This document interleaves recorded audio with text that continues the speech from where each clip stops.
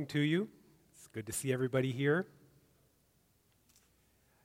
For those of you joining online, it's good to have you with us as well.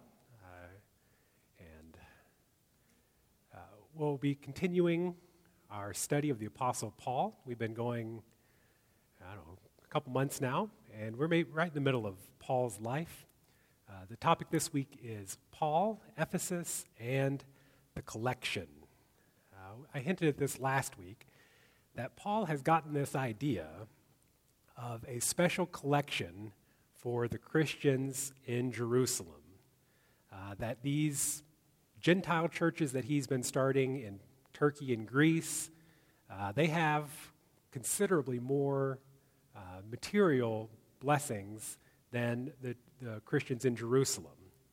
And there's been this rift between Jewish and Gentile Christians, and he sees this opportunity for these predominantly Gentile churches to contribute to the needs of the Christians in Jerusalem. So this is going to be a big topic for him. It's going to be something he mentions in several letters that he writes during this time, this collection that he's trying to raise for Jerusalem. So this is sort of his fundraising tour. We think about this as what's typically called Paul's third journey, and I'd say there's a few big topics to cover there. First is this collection for Jerusalem. There's this extended time that he's going to spend in the city of Ephesus, over 2 years that he spends there. But he also writes what I'd say are his big three letters, the longest letters he writes, but also some of the most substantial ideas that he communicates as well. So 1 Corinthians, 2 Corinthians, and Romans. So we have, on the third journey, we have 3 topics, 3 letters. I don't know if that helps you remember it, but that's what we're going to be talking about today. We won't get all the way through this, but we'll get at least started on it. If you look at the map of his journey, this is how it's, we typically or traditionally have described it as his journey starting in Antioch, and then however he gets back to Judea after his travels. So on this journey, there's no new ground that he's covering. He had traveled through Turkey on his first journey, went into Greece on his second journey, and now he's just going to revisit these places. So from Antioch, going across Cilicia. Cilicia, we haven't mentioned this maybe, but it doesn't get a lot of coverage in Acts that Paul keeps traveling through. This is the same path he traveled with Silas. Cilicia, the major city there is Tarsus, which is an important city for Paul. That's his birthplace and where he has spent the first decade of his Christian life. I don't think Luke makes any mention of Paul passing through Tarsus, but it'd be hard to miss on his way. If you're traveling by land from Antioch to Galatia, you'd probably want to go through Tarsus, but really no mention of it in the book of Acts. So I don't know what that means. I assume that Paul has tried to reach out to his family, his friends in Tarsus with the good news, but we don't have any sort of historical record talking about a church in Tarsus, and because Luke doesn't mention it, I kind of assume that this was not a successful venture for Paul, trying to reach his family in Tarsus. But he probably went through there. And then, like I said, he's covering the ground he went through before. Southern Galatia, that's the tealish green. Then into Asia, the red, that's where Ephesus is. And then he goes back into Greece, like he had done with Silas, into northern Greece, which is called Macedonia, and southern Greece, which is called Achaia. Now, I want you to remember these Roman provinces, Galatia, Asia, Macedonia, and Achaia, because when he's talking about fundraising, he's going to be mentioning these provinces. So we kind of piece this together by looking at his letters. He's going to write the letter to 1 Corinthians, and he's going to say about the collection for the Lord's people. do what I told the Galatian churches to do. So he's telling the churches in Corinth, these instructions I gave when I passed through Galatia was take up money for this collection. This is actually a familiar verse for us because we use it to talk about our weekly contribution. But I think if you think about the context of this, it's not exactly the same. Paul is instructing them to say, I want to take this big sum of money with me to Jerusalem. So go ahead and set aside a little bit, not for your everyday needs, the needs of the people at your church. You're already doing that, I assume. But set aside beyond that something for a special one-time contribution to Jerusalem. I think what we do each week is good. But really what he's doing is he's giving the scriptural authorization for our missions contribution of setting aside some money each week for a special contribution that you're going to send somewhere else. That's what he's telling the Galatian churches to do when he passed through. But not just Galatia. When he writes again to Corinth, he mentions the Macedonian churches are also collecting money for this. I want you to know about the grace that God has given the Macedonian churches and how they have given more than they're able. So that's, remember, northern Greece. And then a little bit later he mentions, I boasted about the Macedonians, but I've been telling them that you in Achaia are ready to give. Okay, so remember our Roman provinces, Corinth is in Achaia. So in each of these places he's visiting on his journey, he is trying to raise these funds to go to Jerusalem. When he writes to Rome, he's telling them, I'm on my way to Jerusalem. I've now gone through all of these places, and Macedonia and Achaia, they were all willing to give this contribution to Jerusalem. So he's explaining to them he's first going to go to Jerusalem, and then he hopes to go to Rome. And so if you look at this map, you can see how this works. The Galatians are contributing. He doesn't mention Asia, but that's where he's going to spend this extended time in Ephesus. So I'm assuming that they're involved as well. And then Macedonia, the yellow section in the corner, the top left corner, and Achaia, where Corinth is, the green southern Greece area. All of these places, predominantly Gentile, are raising or contributing money for the needs of Christians in Jerusalem. And so it's something he mentions in all of the letters he's writing at this time about how he wants them to give, how he's talked to other people about giving. It's a real big theme for this section of his life, is this collection for Jerusalem. And notice, I mentioned this too, in Romans, his justification, or his logic behind this contribution at the end of this. If the Gentiles have shared in the Jews' spiritual blessings, they owe it to the Jews to share with them their material blessings. So he thinks of this, the Jews have preserved the message of God in Scripture, the waiting for the Messiah to come.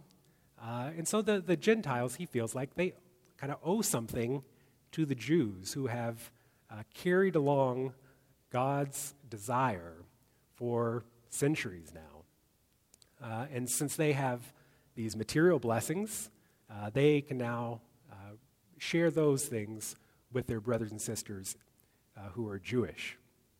So it's an interesting thing, I think, his logic for this. All right. So that's his first thing. That's the collection for Jerusalem. Let's talk about Ephesus now. We're going to jump back into Acts, around Acts 19. Luke doesn't tell us much about the beginning of the trip, but that he's going toward Ephesus. Notice on this map, he probably would have gone through Colossae, which will be an important city for the letter he writes there later. But it appears maybe there's no church at the time he would pass through, because he doesn't, when he writes the letter to the Colossian church, He doesn't have a lot of connections there. So anyway, Ephesus. Let's start reading in Acts 19. We're starting in verse 8. So Paul entered the synagogue, this is in Ephesus, and spoke boldly there for 3 months, arguing persuasively about the kingdom of God. But some of them became obstinate. They refused to believe and publicly maligned the way. So Paul left them. He took the disciples with him and had discussions daily in the lecture hall of Tyrannus. This went on for 2 years, so that all the Jews and Greeks who lived in the province of Asia heard the word of the Lord. Okay.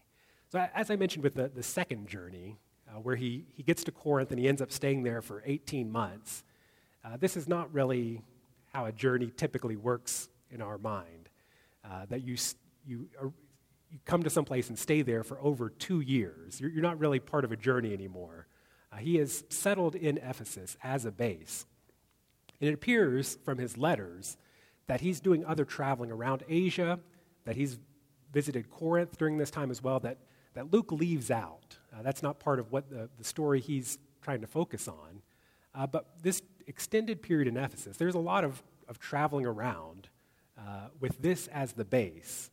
So this is not just his straight through, going through Turkey, Greece, and back to Judea.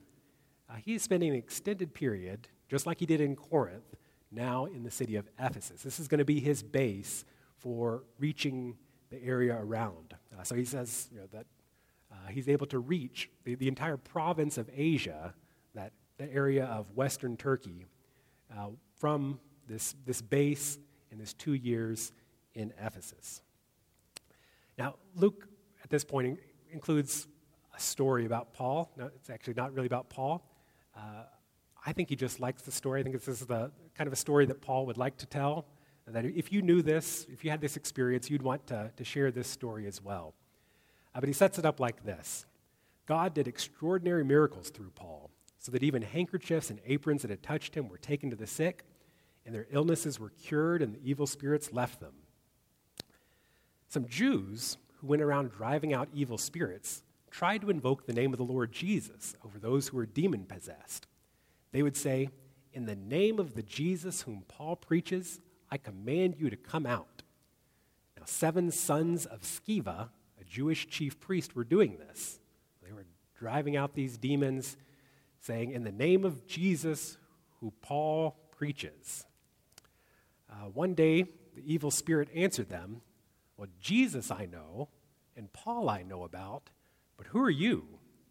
Then the man who had the evil spirit jumped on them and overpowered them all. He gave them such a beating that they ran out of the house naked and bleeding.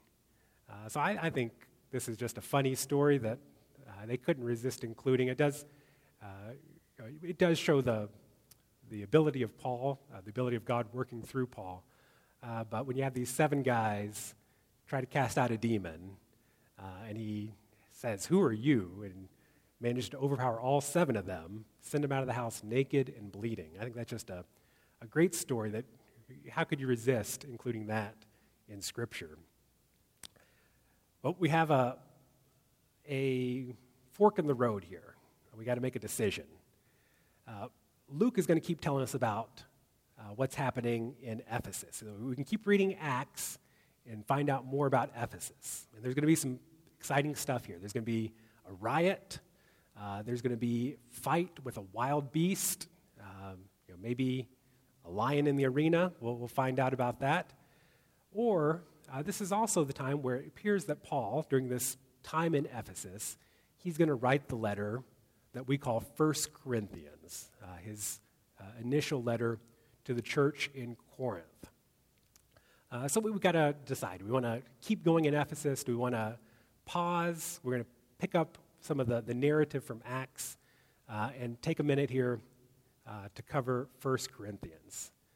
I'm going to choose 1 Corinthians. We've got half an hour. That's, I think, plenty of time to talk about 1 Corinthians, I think. And if we don't finish it, we can keep going a little bit next week on it as well. But in the letter to the church in Corinth, he says he's in Ephesus. he's talking about this collection. We saw some of the references there. So it seems that this is where it's happening. During this time in Ephesus, on this third journey where he's raising funds for Jerusalem, he sits down and writes this letter. We always talk about these as being Paul's letters, that Paul wrote these.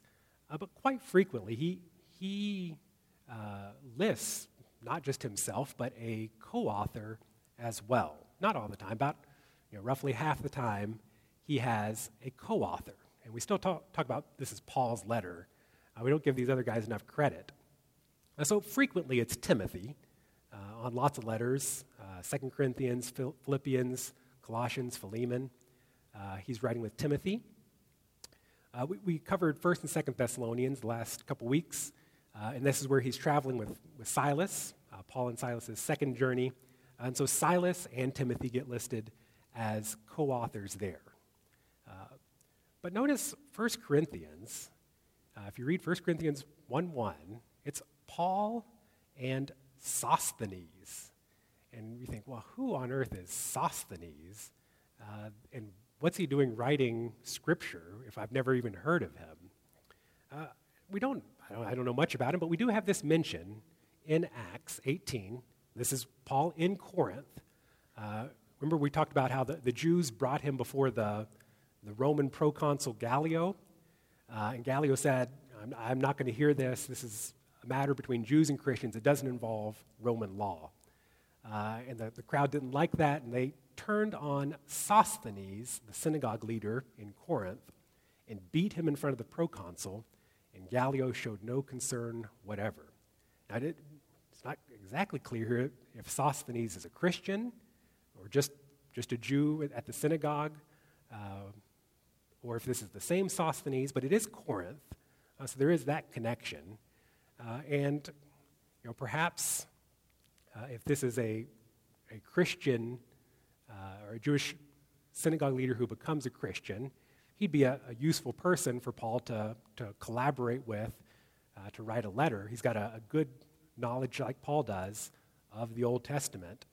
And 1 Corinthians is going to be filled with Old Testament references. So I don't know if that's who it is, but this is a letter from Paul and Sosthenes. So that's, I think, fun. It seems that during Paul's time in Ephesus, he's been getting some news from Corinth. So he had spent this extended time in Corinth, 18 months, and then traveled to Jerusalem, to Antioch, and then up to Ephesus. But he had just fairly recently started this church. So that was, if you remember, he was in Corinth around 51 A.D. Now we're just, in the next couple years, he's in Ephesus, and he starts to hear some reports from Corinth.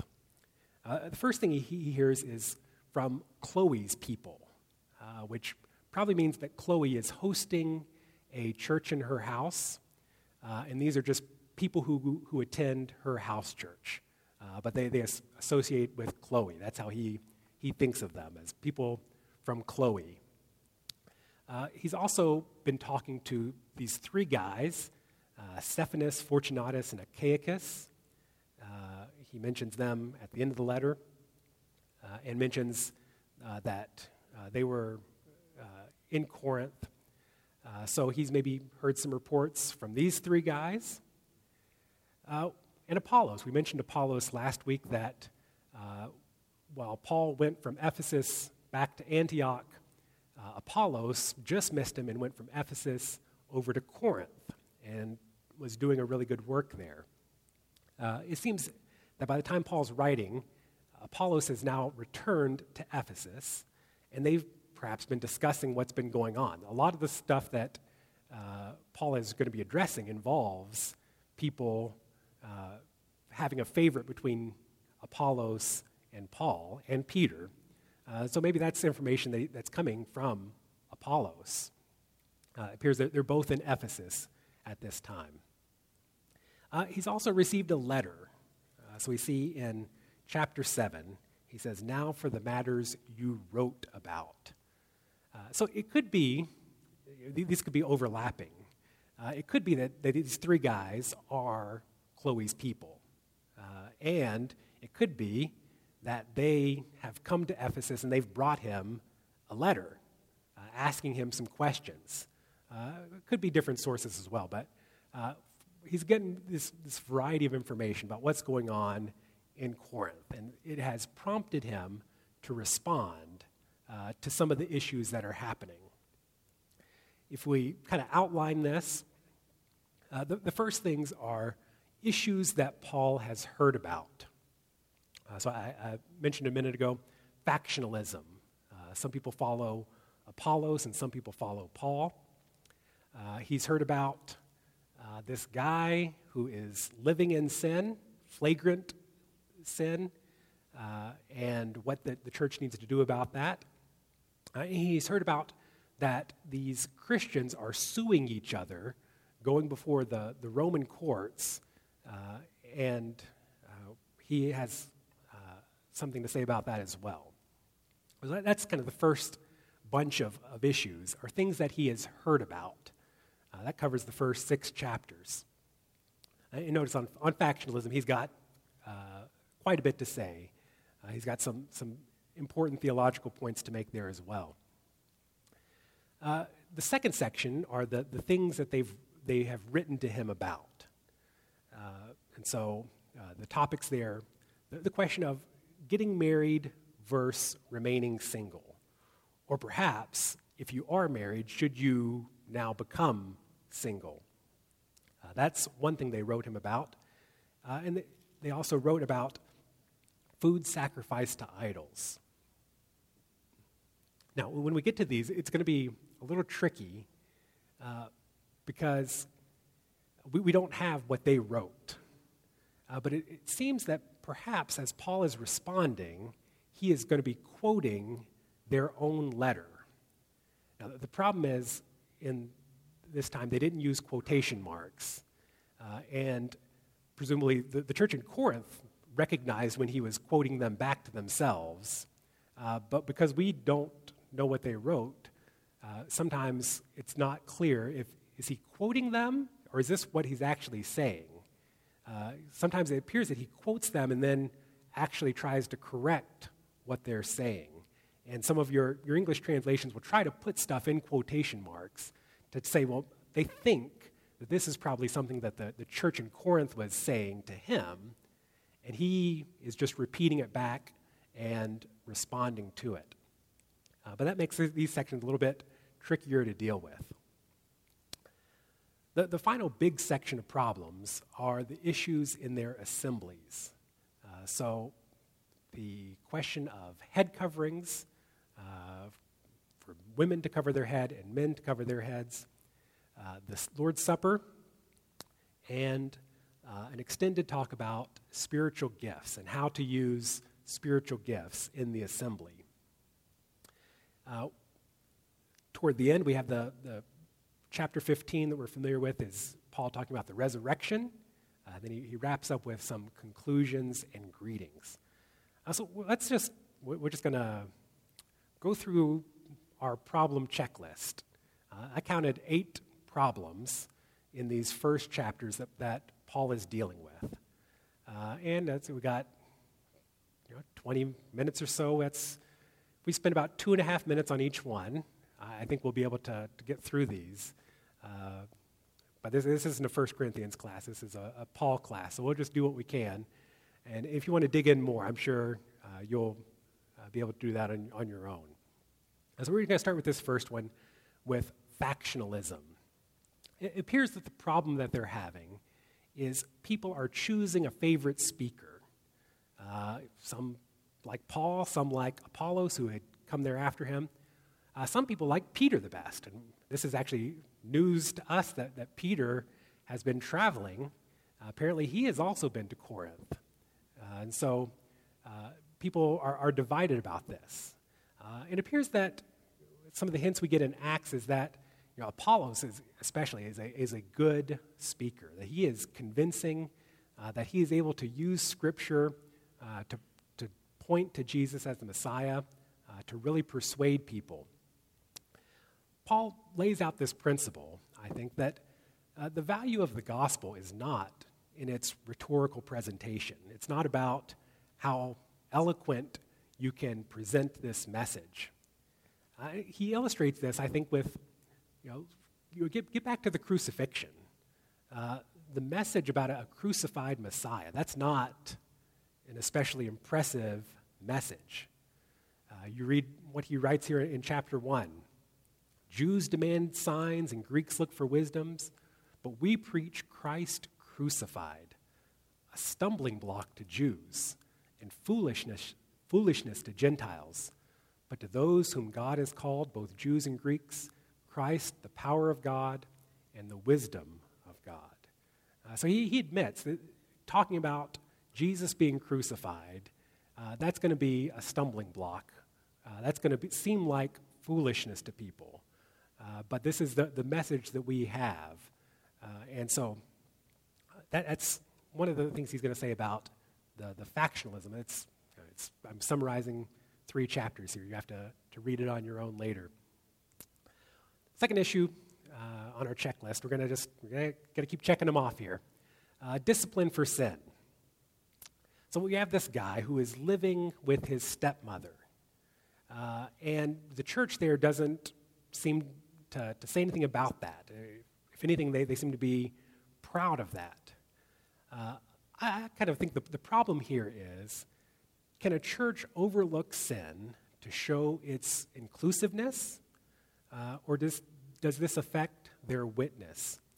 So if someone comes into our church and they have very obvious sins, and perhaps they don't hide their sins as well as we do, and what do we do with that person?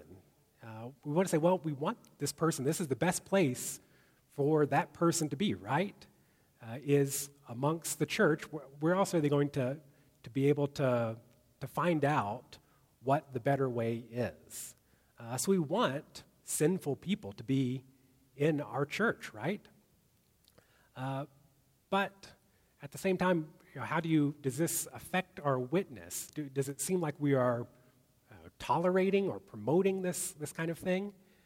And Paul says, at least for this situation, where this person is flagrantly sinning, apparently proud of their lifestyle, he says you can't associate with that kind of person. That person needs to not be a part of your church. The illustration he uses is an interesting one, I think, because he talks about Passover. He's going to, as he does many times in this letter, he's going to go back to the Old Testament, and he's not, you think about it, this is not a very good proof text, but he's not looking for proof text. He's trying to think of an illustration from the Scripture that makes sense of this situation. The illustration he picks is, at Passover time, you're not supposed to eat any yeast, and you actually have to make sure there's no yeast anywhere in your home. You got to do this big Passover cleaning to get out any trace of yeast. The idea that if there's any yeast in there at all, it's going to contaminate everything else. And so his application for the church, if you have this bit of sin in your church, it's going to spread. And just like you clean out all the yeast at Passover, you got to separate those things from your church. So that's his decision there. Problem solved. Problem number 2, check it off our list. Problem number 3, lawsuits between Christians. Oh, this is an easy one. Christians are suing each other, and he says you can't do that. When you do that, you are going before a pagan judge and letting the pagans decide what's right and wrong. So you need to be able to make those judgments within the church, not to take it before the pagans to do. Although he does, his decision here is easy, but he does throw out some stuff. His justification is, don't you know that you are going to be judging angels? And so how can you allow a pagan to be the judge over you? Well, maybe sometime we can talk about that, but I'm going to cross this one off our list too as another problem solved. See how we're doing here. Okay, we got 8 problems. We've got 3 of them done. We still got 15 minutes, so I think we're doing pretty well. But I think we're starting to get a little bit harder too. These are getting trickier. All right, we're now in chapter 7, the question of marriage versus singleness. Now, this is one of the problems they wrote about, and so we're trying to read between Paul's lines here to figure out what is the issue behind what's happening. It seems that some people are arguing that being single is a higher calling than being married, which perhaps is the opposite problem our church has today, where we put more emphasis on getting married and less emphasis on remaining single. Maybe it's a cultural problem more than a church problem. But for them, they're thinking, I have become a Christian. I want to be pure, and so I should be single to be pure. And even if I was married before I was a Christian, maybe I should separate, and in order to be really focused and pure. Paul lays out this principle that neither marriage nor singleness is a higher calling. And that really the issue is purity, but that's not necessarily celibacy. It's purity within a marriage or as a single person. So both of those can be ways to serve God. He has an interesting thing here that verses 10 through 12, where he says, "To the married I give this command, not I, but the Lord. A wife must not separate from her husband, but if she does, she must remain unmarried or else be reconciled to her husband, and a husband must not divorce his wife. To the rest I say this, I, not the Lord. If any brother has a wife who is not a believer and she is willing to live with him, he must not divorce her." Now, what I really want to focus on is this, not I, but the Lord, and I, not the Lord. It has confused me before. That it sounds like this first half is Paul using his inspired authority to give the message from God. This is what God says. And then backs off. He's like, well, and this is my own opinion, not inspired, not scriptural. This is just what I say, not what God is saying here. Which I don't think that's a very satisfying explanation for it. Let me give you a different perspective here. When he says, not I, but the Lord, he's saying to not divorce. I think what he's doing here, he's pointing back to the teaching of Jesus, our Lord. So if you read Mark 10 or Matthew 19, Jesus teaches for people who are following him not to get a divorce. So Paul is repeating the message of Jesus. So he's saying this is not something new. This is something that comes from the Lord Jesus. So it's not really my command. This is what Jesus has said all along. Don't get a divorce. But then he adds in some new teaching on a new situation that has come up. If you keep reading here, you realize this is the issue of if one spouse has become a Christian and the other person has not. So should you divorce that person who's not following Jesus because they're kind of dragging you down? You're trying to live a pure life, but as long as you're linked to them, you're going to be continually pulled into impurity. He says, no, you don't divorce them either. If they want to leave, they see you have changed now that you're a Christian, and they want to leave, let them leave. But for your part, you stay married and hope that you have influence on them. So this is not his opinion. This is still, I think, scriptural teaching. But this is a new situation that wasn't covered from Jesus. And so Paul expands with a further bit of teaching here. So I think that's what's happening here. All right. Next problem, food sacrificed to idols. Haven't we all had this problem in our lives? So, can Christians eat meat sacrificed to idols, or is that really, basically worshiping the idol itself? Is that too close to worshiping an idol to eat something that has been consecrated and given to this idol? Well, the principle he lays out here is that idols are nothing, that there is one God, and so these idols are not true gods. However, Christians deny themselves in order to serve their brothers and sisters. And so if your brothers and sisters are concerned about this, even if this doesn't mean anything to you, you're still not going to do it. He gives this illustration from his own life that as an apostle, he deserves to be paid for his work, and other apostles get paid for their work. But in order to serve the places where he's serving, he has not taken the funds. He's not been paid for his ministry, and instead he has chosen to support himself in other ways. The principle is, in order to serve his brothers and sisters, he's going to deny his own, what he has the rights to. And so it's the same with these issues like food sacrificed to idols. You say, well, it's not even a real God. It's fine to eat it. And he says, but if people have a problem with it, you give up your rights to serve them. I'll say he also has maybe a second principle on this one. So, even if idols aren't real, Christians should still stay away from it.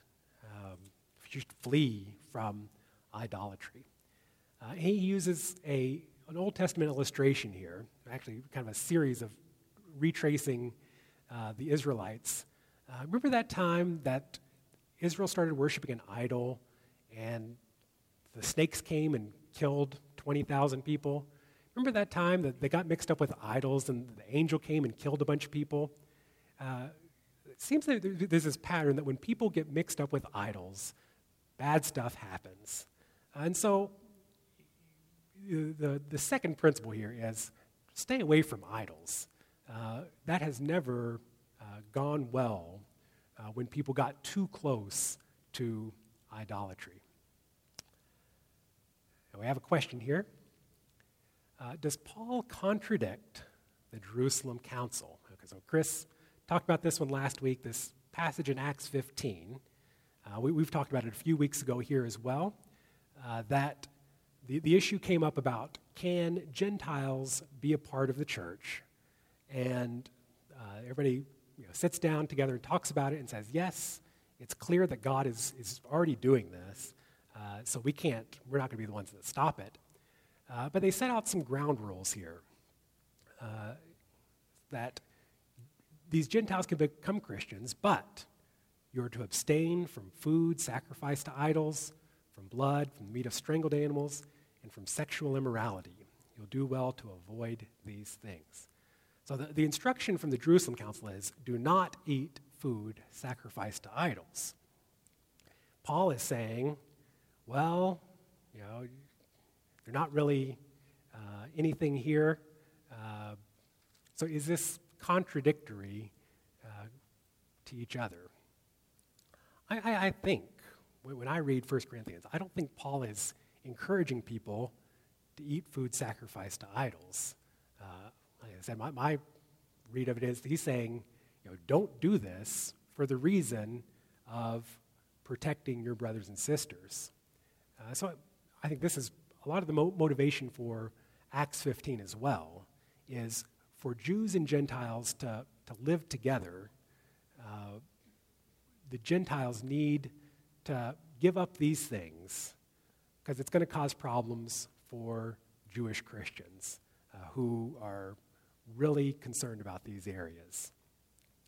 And so I think they're both expressing the same prohibition, but Paul is giving more of a reason behind it as the idea of protecting, serving your brothers and sisters. Okay? All right. How are we doing on our checklist here? We got 5 down, 3 to go, and that's not even getting resurrection. And I'd hate to skip over the resurrection. So 5 minutes. I think we better save these last 3 for next week. And so that means next week we'll finish Paul's letter. So we've got head coverings, what is it? Head coverings, Lord's Supper, and spiritual gifts. And then we'll talk about resurrection as well. So that should be enough for next week. We may be able to continue our story from Ephesus, where we see that things are going to take a turn for the worse. Paul is ready to give up on life. It sounds like a pretty low point for him. If you read Acts, you don't get this coming through, but in Paul's own writings, he gives a little bit more hint about something goes really bad in Ephesus. And people have speculated what that could be, and maybe we'll do some speculation as well. That'll be fun. Let's close this morning with a prayer of Paul. I don't see any prayers of his in 1 Corinthians, but we've got a couple to choose from in 2 Corinthians, and so we'll go ahead and use one of those this week. So from 2 Corinthians chapter 13, verse 14. We'll close with this morning. May the grace of the Lord Jesus Christ and the love of God and the fellowship of the Holy Spirit be with you all. Amen. Thank you for being here with us this morning. I hope to see you next week as we can finish off 1 Corinthians.